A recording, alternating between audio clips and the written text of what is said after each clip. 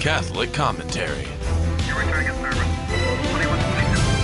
Spiritual warfare. Stay ready so you don't have to get ready. Jesus 911. Good morning, Jesus 911. Tuesday in Passion Week. Jesus 911, as we've got Ruben and Jesse, and we're going to be giving you some. We're going to be talking about some canon law and what makes a mass invalid. And Jesse, it's good morning. It looks like you're in some bunker somewhere. I'm in a bunker here in Silvis, Illinois, doing a parish mission for a couple of nights, 3 nights in English, 2 nights in Spanish. And it's good to be back on the show, Ruben. You know, the topic today is a topic that we generally get in emails or people in conversation. They'll always come up and ask, hey, I heard the priest do this. Doesn't that make the Mass invalid? Hey, I saw this happen. Doesn't it make it invalid? So we went to canon law, and we're going to let canon lawyers answer this question, because I think sometimes too many people, and I get it, the Mass is the highest form of prayer. It comes to us from the Last Supper from Christ. And so we want to be precise. I get that. Don't get me wrong. Yeah. But I think some people get over scrupulous just because the priest is in mortal sin, or he missed a word here and there that has nothing to do with the consecration. Maybe he admitted the Lord have mercy, and people walk on saying, I wonder if I went to Mass. I went to Mass. So we're going to try to dispel those rumors, Ruben, by this article by this canon lawyer. Then we'll make our own comments as we go through it. How's that? Sounds good. That sounds so. There's 2 questions that people will ask. One question is, here's one from Catherine. My book study group started talking about what constitutes a valid Mass. One person is under the impression that as long as the consecration is completed properly, the Mass would be valid. Another person suggested that even if a part of the order of the Mass is omitted or all the words are not said correctly, Mass is valid as long as intent was pure in the celebrant. So could you please help clarify? That's a good question. And here's the second question. I have a question that I think you have not answered already. During Mass yesterday, the priest, instead of using the Gloria, used angels we have heard on high. Does this make the Mass invalid? Great question. So let's jump right into the answers, Ruben, from a canon lawyer. Yeah. Not good, but let's see what the canon lawyer says. It is a sad fact of life these days that liturgical irregularities of all kinds occur far too frequently during the celebration of Mass. Needless to say, deliberately failing to follow the Mass rubrics correctly is never okay. But when does a liturgical abuse cause a Mass to actually be invalid? And we've all seen shenanigans going on at Mass. That's look at the last 50 years. There's probably not one of you that's listening to the show hasn't said something that you scratched your head about and said, man, why? Ruben, I scratched my head over in your diocese where you're from, in the Cathedral of Riverside.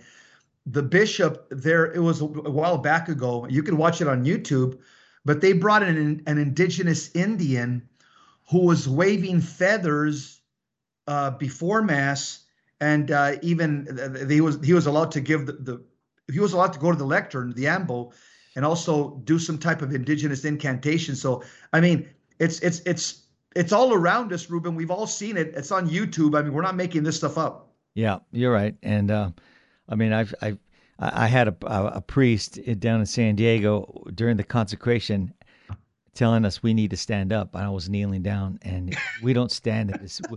We don't stand for this. I mean, we don't kneel for this. The Pope doesn't kneel. I go, are you kidding me? I was crying. Actually, I stayed down. I was just so hurt for our Lord, and everybody was standing up around me, and I said, I'm kneeling. I'm not getting up. You probably had 100 eyes on you, Ruben. You probably felt like you had arrows in your back. Yeah, that's all right. That's okay. I'm willing to kneel for our Lord. Amen. All right. Okay, go ahead. Okay, so in marriage annulment, that's see the canon lawyer puts out different talks, and so you can, when you go to the show page, you can click on this article. It'll lead you to other articles, and in another previous article, marriage and annulment, we saw that the term validity refers to whether or not the external administration of a sacrament actually has spiritual effect. So as a Catholic, sacramental theology has taught for centuries Sacramental validity requires A, the correct formula of words, B, the correct matter, and C, the right intention on the part of the minister of the sacrament who has the authority to administer it. A problem with any of these three elements can invalidate a sacrament, meaning that it may have appeared that a sacrament was being administered to those who were present, but in reality, no sacrament was conferred at all. Like the case in Phoenix, the Mexican priest that they had here that just got, basically he resigned. He'd been doing invalid baptisms because what he lacked here of what you read, was number A, the correct formula of words. He was baptizing. He would say, "We baptize" instead of "I baptize." Mm-hmm. And so that's what invalidated the sacrament here. And it's a nightmare what's happening in the diocese. They've had to hire people full time to call up everybody who's been baptized by him. And that's some people are dead, Ruben. Oh, yeah. Think about it. The article says, here in this space, we've seen many examples of sacraments being administered invalidly in inclusive language and baptismal validity. For example, we looked at a situation in which the sacrament of baptism was invalidly administered because the minister used a formula of words which was not correct. We saw an instance of invalidity caused by the failure of a minister of the sacrament to have the requisite intention in "can you marry" validly while intoxicated. And the Eucharist and sacramental validity, part 1, addressed a case where using the improper matter would invalidate a sacrament, a case which happens to be relevant to the issue at hand. Yeah, you can't be using, pan dulce or something like that. Right. And you can't be intoxicated, like the example they show in the can you marry validly while intoxicated. And let's just face it, some bachelors or some groomsmen, they start liquoring up the groom before the wedding, and before you know it, he's I was going to say 390. He's drunk, and and so you can't give he can't give say yes to the marriage because he doesn't have all his faculties there. That's right, bingo. So you nailed it. Now, technically, the Mass itself is not a sacrament, but the Holy Eucharist definitely is, and it's during the celebration of Mass that a priest consecrates bread and wine, which become the body of Christ. The consecration is far and away the most critical part of the Mass, and it's absolutely vital for a priest to do it right. That's chiefly because, as the Catechism repeatedly explains, the Mass is a sacrifice. And it quotes Catechism of the Catholic Church 1353, in the institution narrative, the power of the words and the action of Christ and the power of the Holy Spirit make sacramentally present under the species of bread and wine Christ's body and blood, his sacrifice offered on the cross for all. You want to do the next one, Jess? Once for all, yeah. Oh, once. Paragraph 1365, because it is the memorial of Christ's Passover, the Eucharist is also a sacrifice. The sacrificial character of the Eucharist is manifested in the very words of institution. Quote, "This is my body which is given for you," and, quote, "This cup which is poured out for you is the new covenant in my blood," close quote. In the Eucharist, Christ gives us the very body which he gave up for us on the cross, the very blood which he poured out for many for the forgiveness of sins. And I'm glad they got that right. It took a long time for them to correct that, because they said for decades "for all," and it was finally Pope Benedict that stepped in, and he went back to the Greek and said it's for many. Well, yeah, because the Synoptic Gospels, 3 of them say "for the many," So yep. In Latin, the word "multos" has always meant many and not for all. So, I mean that was a sticking point for me when I was making that transition. I get it. Yeah, I remember we used to talk about it because you're changing the words of Scripture, and we know that Christ died for all, but not all would come to him. Yes, that's the distinction. So the many are the ones that are going to participate. To come to him. Right. Yeah, that's a good distinction. Remember, yeah, he died for all. That the Bible says that. We got it, but not all will come to him, and we know that from his very own words. Many are called, few are chosen. Right. Yeah. Yeah. So the Eucharist is thus a sacrifice because it makes present the sacrifice of the cross, because it's immemorial, because it applies its fruit. Christ our Lord and God was once and for all to offer himself to God the Father by his death on the altar of the cross to accomplish their and everlasting redemption.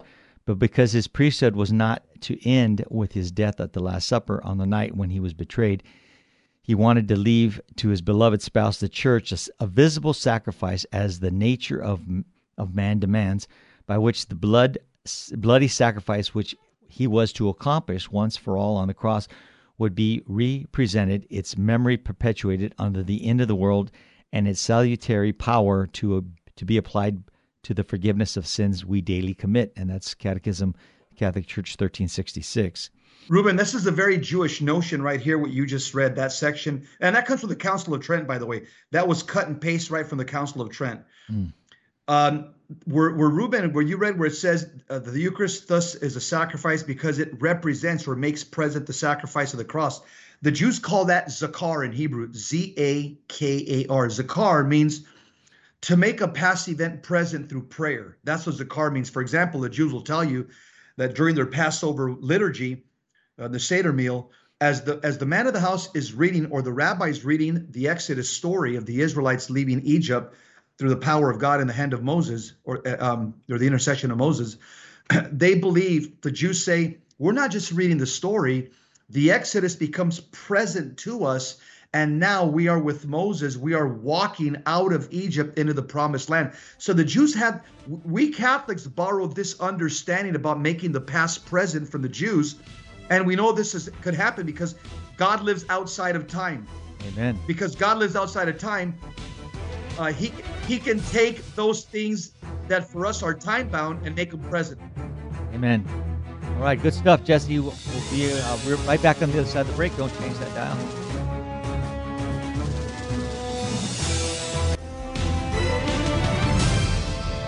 Now, back to Jesus 911. If this call is not an emergency, dial 888-526-2151. Jesus 911, two-man car. We're on Soul Patrol, talking about the Mass and what makes it invalid.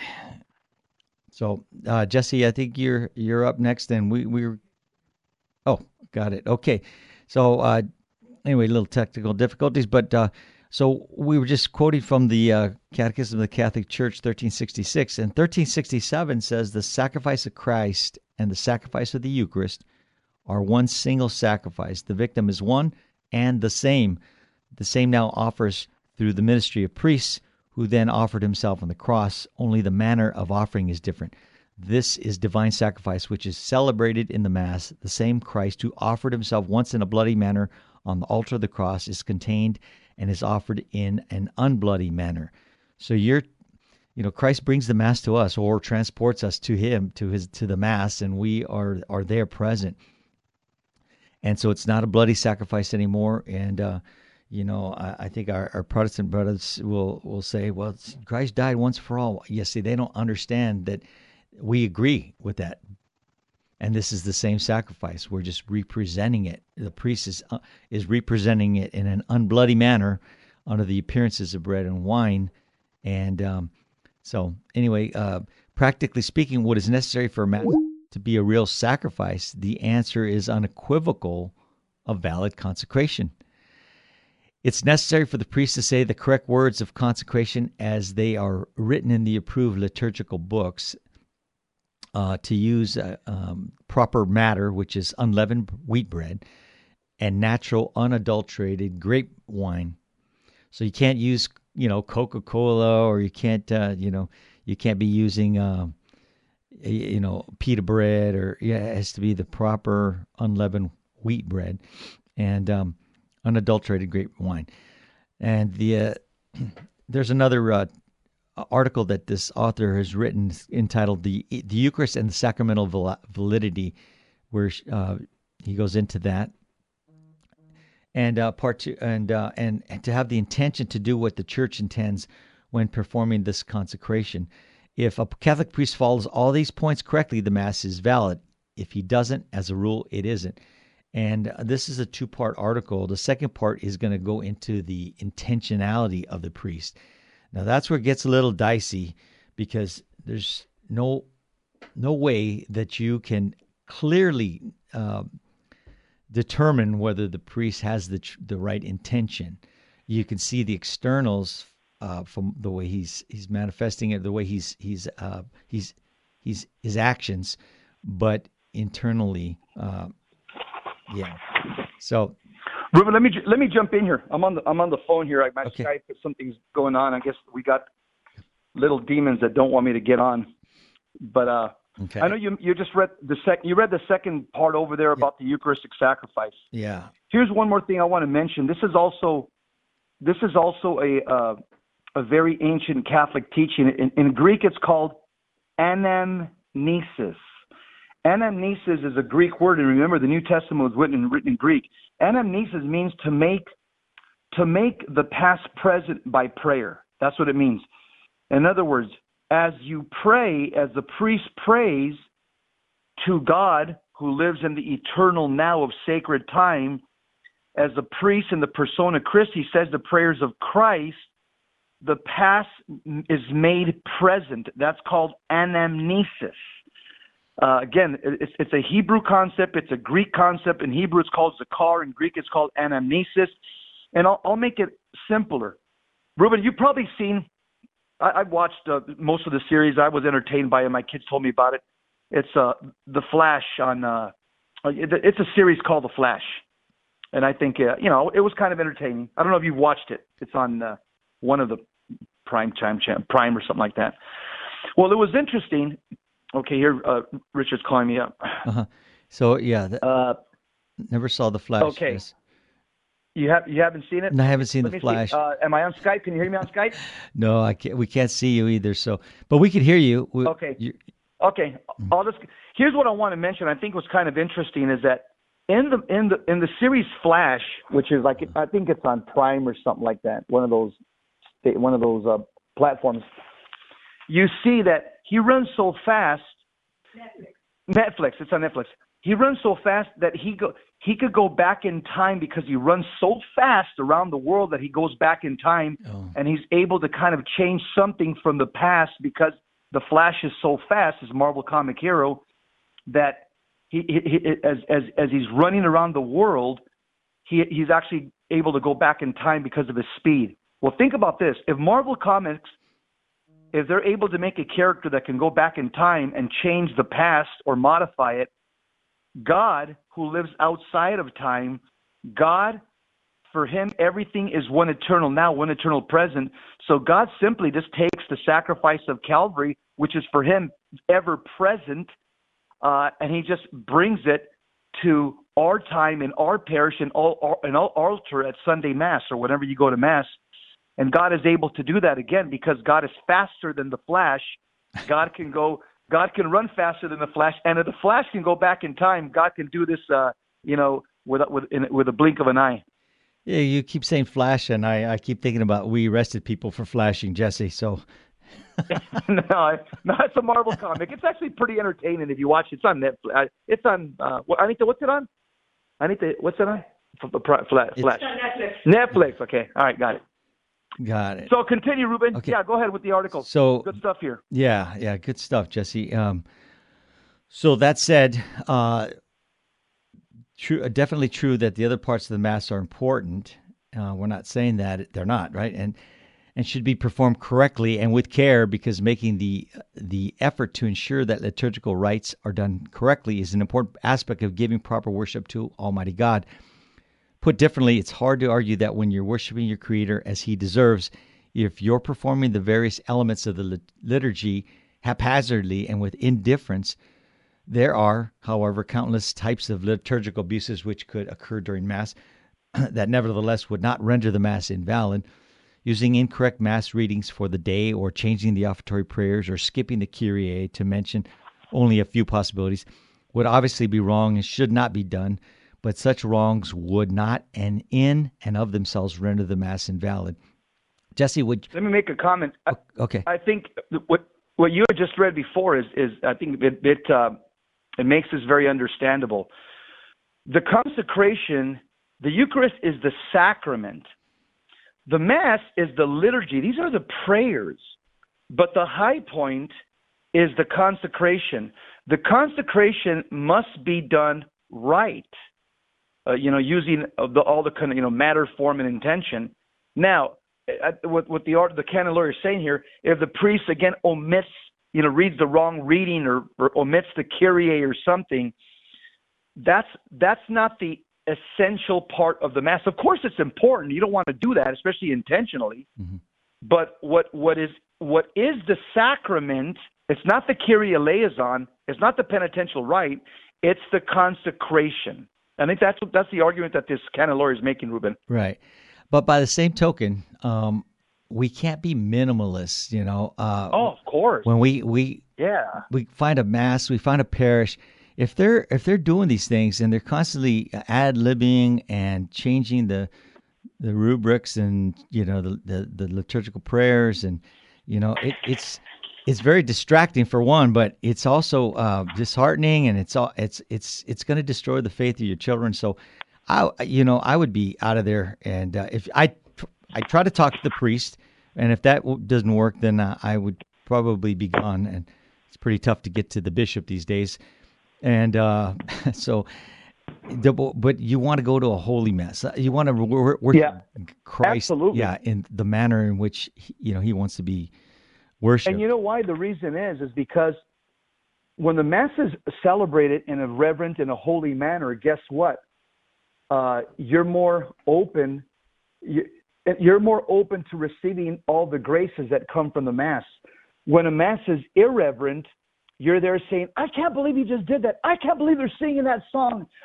So what happens in an unholy liturgy, you're not predisposed to receive all the graces that God wants to give you because, again, you're distracted, your emotions are triggered, you're arguing, and you're having a conversation with yourself. I can't believe they're singing that song. That's, or I can't believe, he just missed that prayer. All that distracts you from receiving everything Christ wants to give you. When the Mass is celebrated with reverence, you just sit there, and it's like I tell people, it's like sitting under Niagara Falls. You just sit there, do nothing, but just receive. Yeah. So we do, but we want to get the most out of it. As Pope St. Pius X says, don't pray at Mass, pray the Mass. So we have to engage all our intentions and all our movements, even our posture. Everything. We pray the Mass along with the priest and to get the most out of it. And so good stuff. Let's go on. So the author says that just because you're singing a Christmas carol instead of the Gloria, it's another good example that such an action is of course not in accord with rubrics and thus would constitute an abuse. But it's entirely possible for the priest at such a Mass to consecrate the body and blood of Christ correctly, validly, all the same. And then so the guy Luke who asked the question gets his answer there, right there. Let me mention something that in the general instruction of the Roman Missal, which gives the guidance for the Novus Ordo Mass, it does say in paragraph 22, it says the celebrant, the priest, is not allowed to change, add, modify any prayers of the Mass. I mean, don't get me wrong, that's violated in a lot of places, but it's in the documents of the general instruction of the Roman Missal. I mean, even simple things like the priest coming out and saying, "Good morning, everybody," that's not part of the Mass. Yeah, he should come out even in the Novus Ordo Mass and just start off in the name of the Father and of the Son and of the Holy Spirit, or comes out and saying, "How's everybody? Good morning." That's improper. Hey, is there any birthdays? Hey, is there an anniversaries? That's improper. That's not part of the Mass. If you want to do that outside in the foyer, in the hall, with the donuts, that's fine. But that's not part of the liturgy and the general instruction of the Roman Missal. Even in the Vatican II Novus Ordo Mass says you can't do that. But unfortunately, Ruben, a lot of times, just a lot of the priests, they just run roughshod over the actual teachings of the Church. Just for example, look at Father James Martin. Right. Case in point. I think I'm back on. Can you hear me on? Yeah, I can hear you and I can see you. Yeah. Okay, so I'm back on. So I'll turn. And so, yeah, you're right, Jesse. And I believe the bare minimum words are, "This is my body, this is my blood." And I've seen priests that on the night he was betrayed, he gave to his friends. They start changing the words that's in the books, and it bothers me. You can't concentrate like that when you hear those things. You know it's not right. So we're going to pick this up on the other side of the break. We're going to keep going with this on the what makes a mass invalid.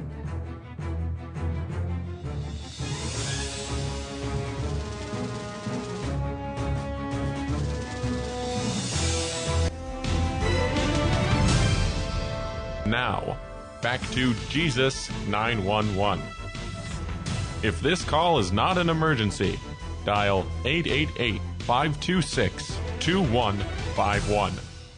We are back, two-man car, Jesus 911 on Virgin Most Powerful Radio, and I think we're off right now. We got no picture, but I'm going to go ahead and I'm going to point out that some of our listeners on the chat are posting that those of you who are in California, to please call your California State Assemblyman today against Buffy Wicks' satanic infanticide bill that legalizes abortion until 7 days after birth. It's being discussed today, and that's so demonic.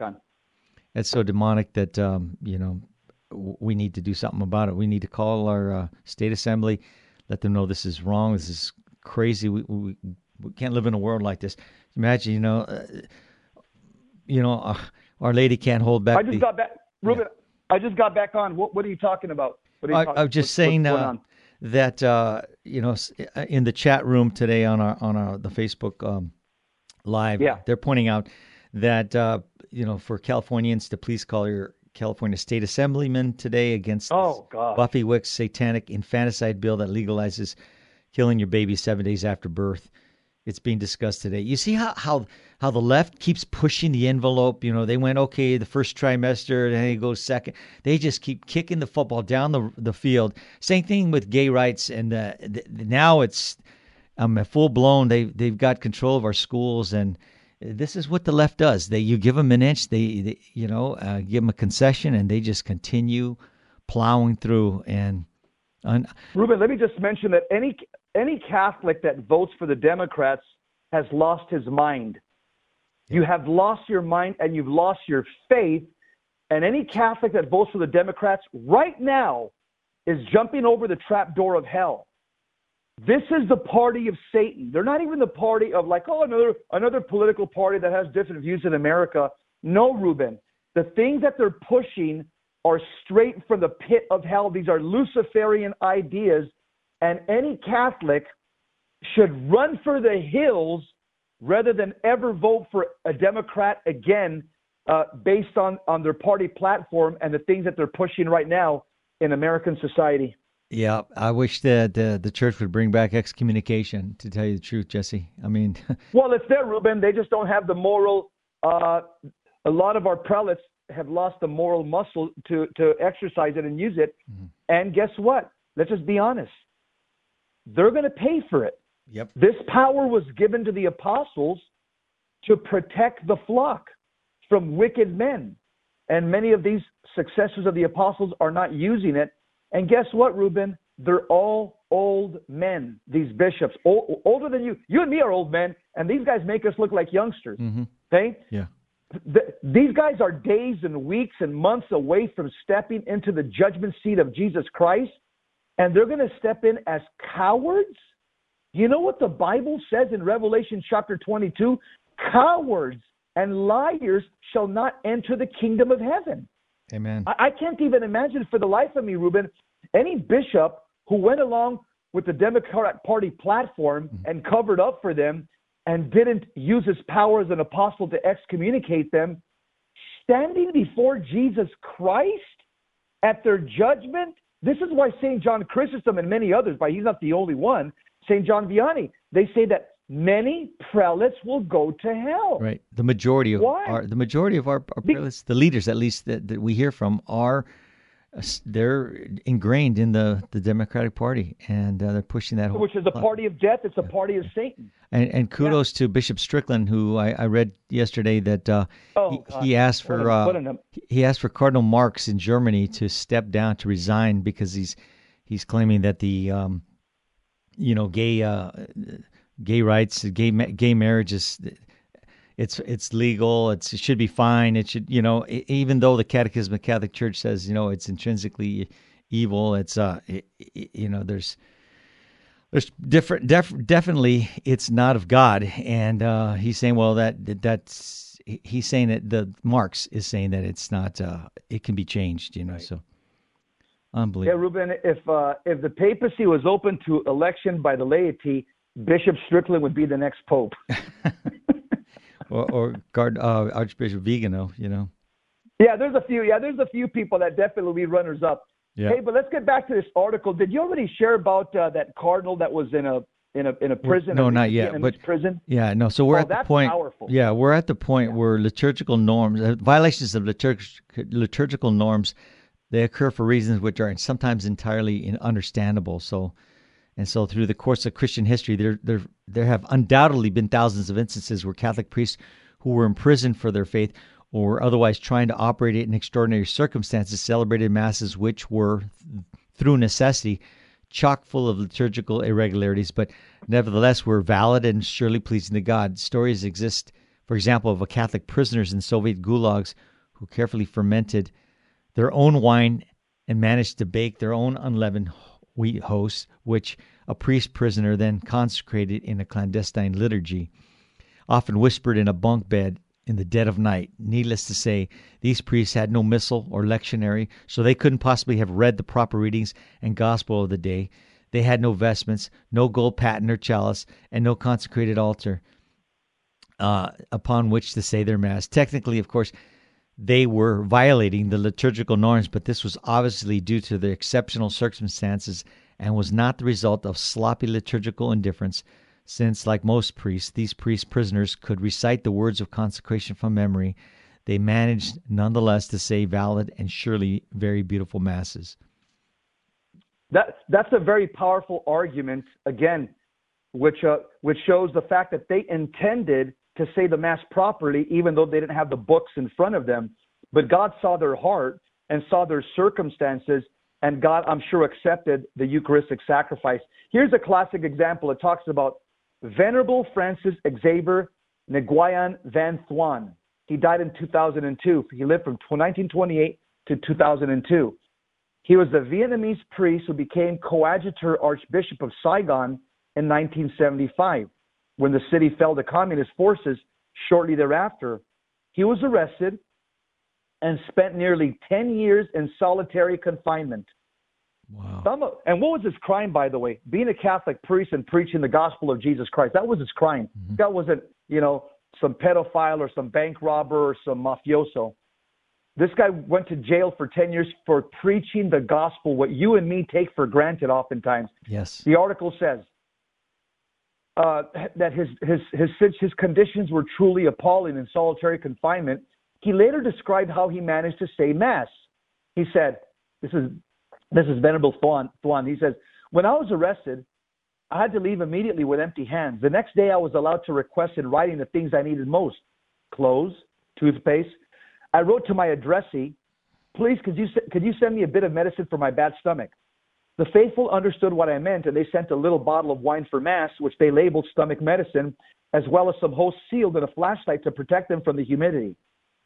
I will never be able to express my immense joy every day with 3 drops of wine and 1 drop of water in the palm of my hand. I celebrated Mass.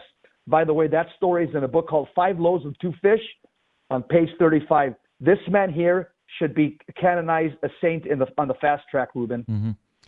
That's a beautiful story, Jess. And we're talking about the you have to have the right to be a valid Mass.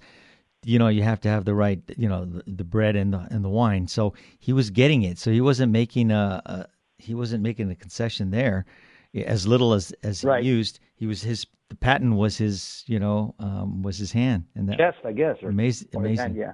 So it should be clear to all that. And he had the right intentions, by the way. He had the right intentions, and he probably had his form wasn't probably perfectly correct because he was trying to memorize the prayers, but his intention was definitely there. Yes, sir. That's right. It should be clear to all that the Archbishop, later Cardinal Thuan, would very much have wanted to say Mass in full accord with all the liturgical norms, and he failed to observe them simply because he couldn't. But there's no question that his Mass was valid.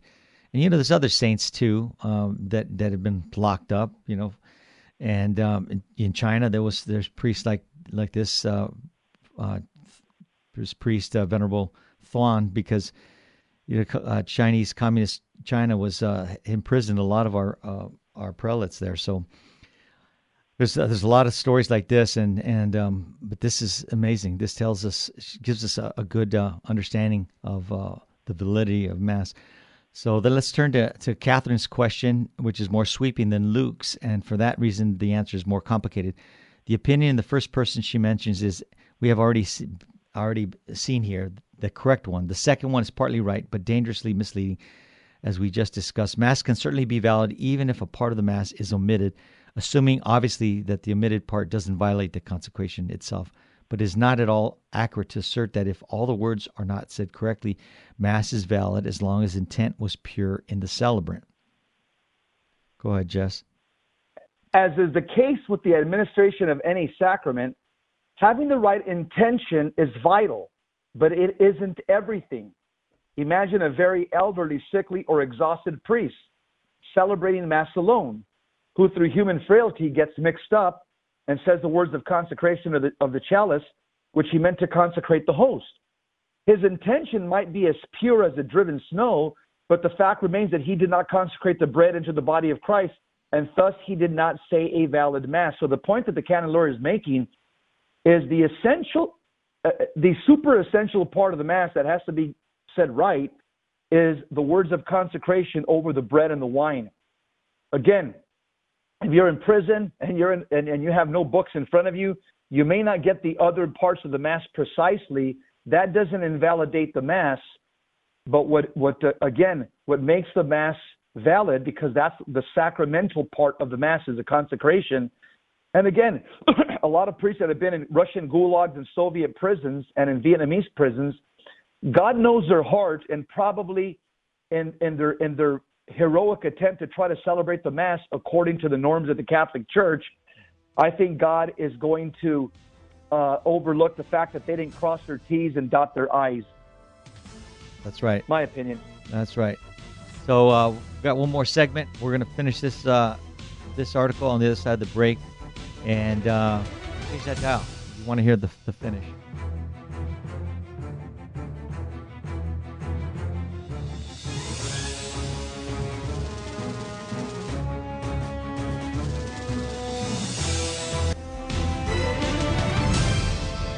Now, back to Jesus 911.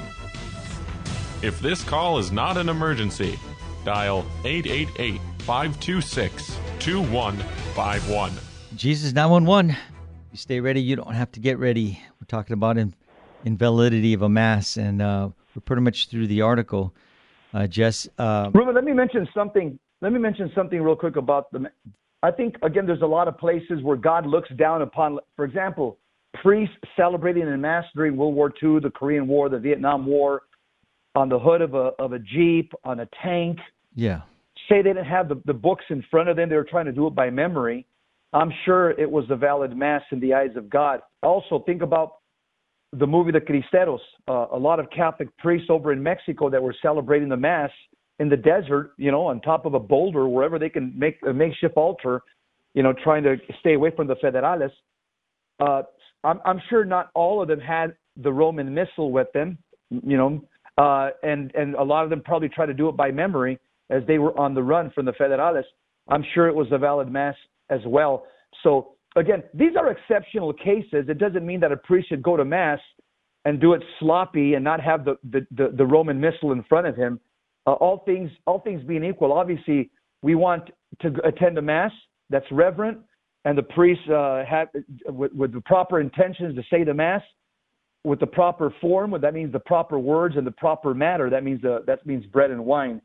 But who knows, Ruben? We may come to a day in this country under Klaus Schwab and Yuval Harari and the globalists and the Great Reset people, which the Democrat Party is part of it, and the European Union and all these woke nations.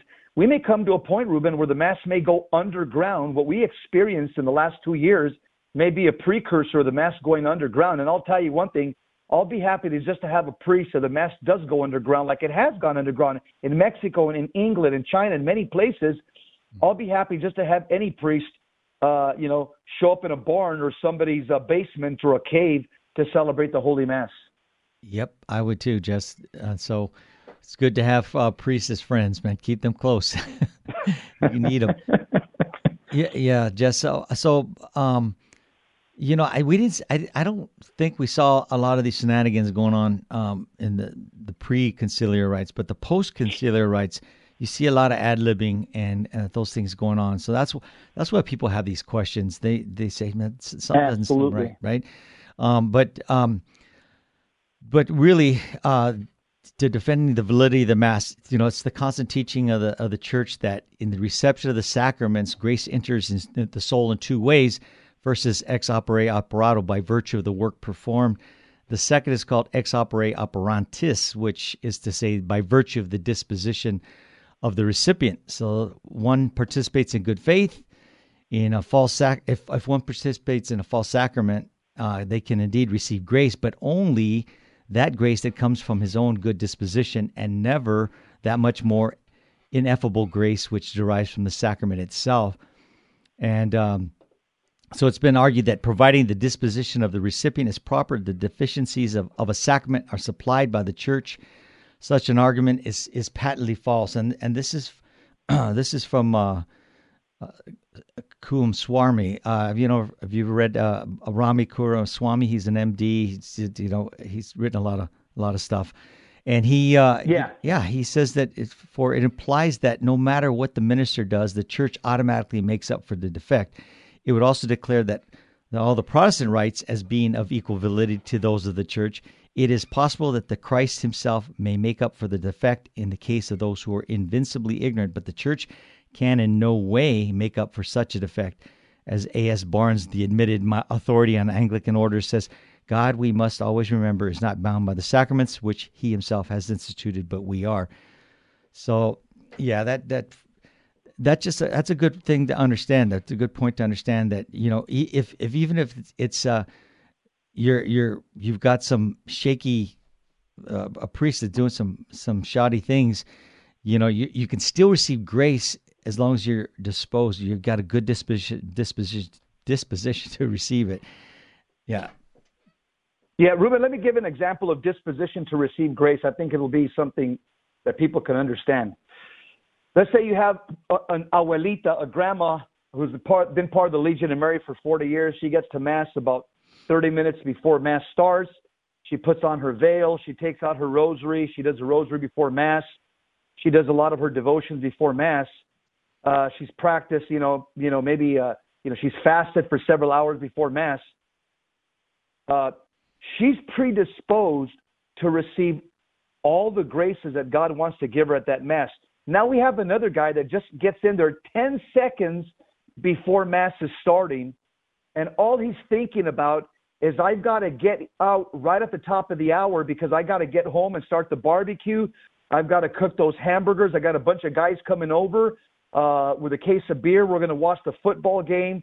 I hope this priest doesn't go 1 minute before. If he does, I'm going to have to just do the Judas Shuffle.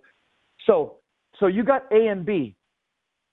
Both of them sit and let's just say both of them pray the Mass, okay? And for an hour, for that holy hour.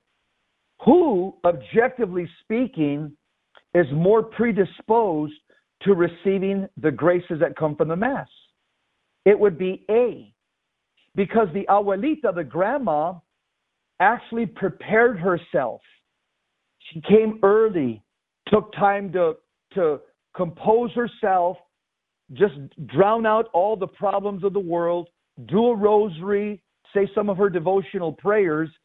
So she's predisposed to receive more of what God wants to give us during the Mass, versus the guy that ran in 10 seconds before Mass started, and he's looking at his wristwatch and saying, this priest better not go 1 minute over because I got guys coming over 10 minutes after Mass with beer and with hamburger meat, and I got to be there ready to cook it. So the whole time he's thinking about, okay, what am I going to prepare? I got to get out of here in time. I hope there's no traffic. Who is objectively speaking going to receive more graces from that Mass? Right. It's simple. It's A. That's what it means. That theology that you just read from the Council of Trent, Reuben, that's what that means. This is why the church says that when going to Mass is important. Obviously, that's the third commandment of the Bible. But going to the Mass, to get everything that God wants to give you, you have to be predisposed. Right, 100%, Jesse. And so that's something that you can control. That's something that you have to, like, you were just saying in your example, prepare yourself for what you're going to, where you're going. You're going before the King of Kings, man, the author and the finisher of life, the Alpha and the Omega. You're going before the throne. And so realize where you're going. If you were going to a wedding, you say, oh man, we're going to be participating in this ceremony, the sacrament. You'd be uplifted and just think you're going to something far greater than that. You go there prepared, and like you said, that's why we should go there early. That's why we should say prayers before, prepare ourselves for worthily reception of the sacrament, and that's true. And even though, like we've mentioned, the priest, if he is in sin, God's going to judge him. But unworthy ministers, they still validly confect the sacrament, and it cannot impede the efficacy of signs ordained by Christ to produce that grace of ex opere operato. But the ex opere operantis that you just explained, we have the ability to control that by disposing ourselves properly. Amen. Let me read the last paragraph here of this article. It says, as we saw in canon law in consecrating the Eucharist, a priest who realizes that he made such a serious error should then say the words of consecration over the bread and wine as applicable so as to fix it. But what if the priest genuinely fails to catch his mistake and there's nobody present to point it out to him? Catholic theology and canon law together will logically conclude that he might not be at fault at all in the moral sense, but his good intention doesn't make the Mass valid. One important takeaway here is that if you attend a Mass where this sort of thing happens and the priest clearly doesn't realize what he just inadvertently did, say something. The validity or not of the Mass you're attending depends on it. And you aren't being disrespectful by politely interrupting the priest to point out to him this vital fact. So now we can see that there's lots of things that during Mass can conceivably be done incorrectly or inserted, omitted, without necessarily affecting its validity. Now here it is. Deliberate liturgical abuses are objectionable, to be sure, but fortunately, they don't automatically render a Mass invalid. And the last thing I'll say is this, is that the Holy Mass is either going to be the bread of life or it's going to be your death warrant, A or B. If you receive the Holy Eucharist in a state of grace, that's your ticket to heaven. That is your entrance to heaven. If you receive the Mass in a state of mortal sin, like many Democrat politicians do, especially those in the White House, unelected Joe Biden, guess what? That's going to be your death sentence. You're eating and drinking your own condemnation. Yeah, you're right, Jess. The only thing this first part of this article didn't address, and it could come up, is that the church says that there has to be a proper minister, where the minister is a priest. He must be validly... We're going to do part 2 on Thursday. I think it's on Thursday. Okay, validly ordained, yeah. So that we're going to be talking about the intentions on Thursday and the valid intentions, and that's some good stuff. There's a good story that I read, and we'll talk about it on Thursday. So you gotta tune in on Thursday to finish up this article on what makes a Mass invalid, and but we should be looking for those Masses that are holy.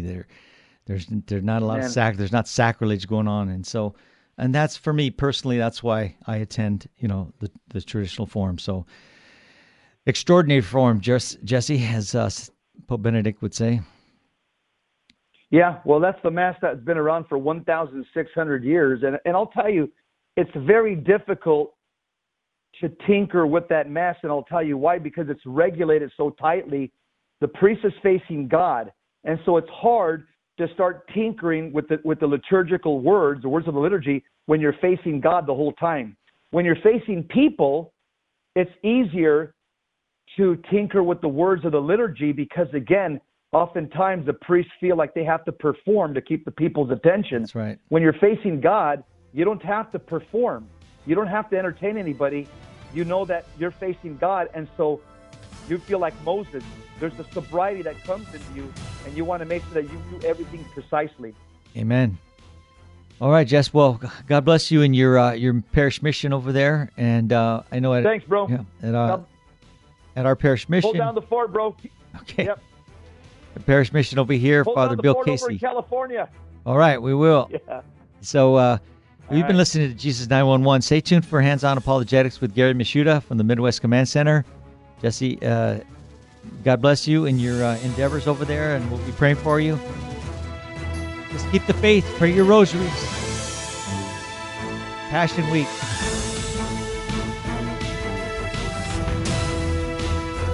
Yo,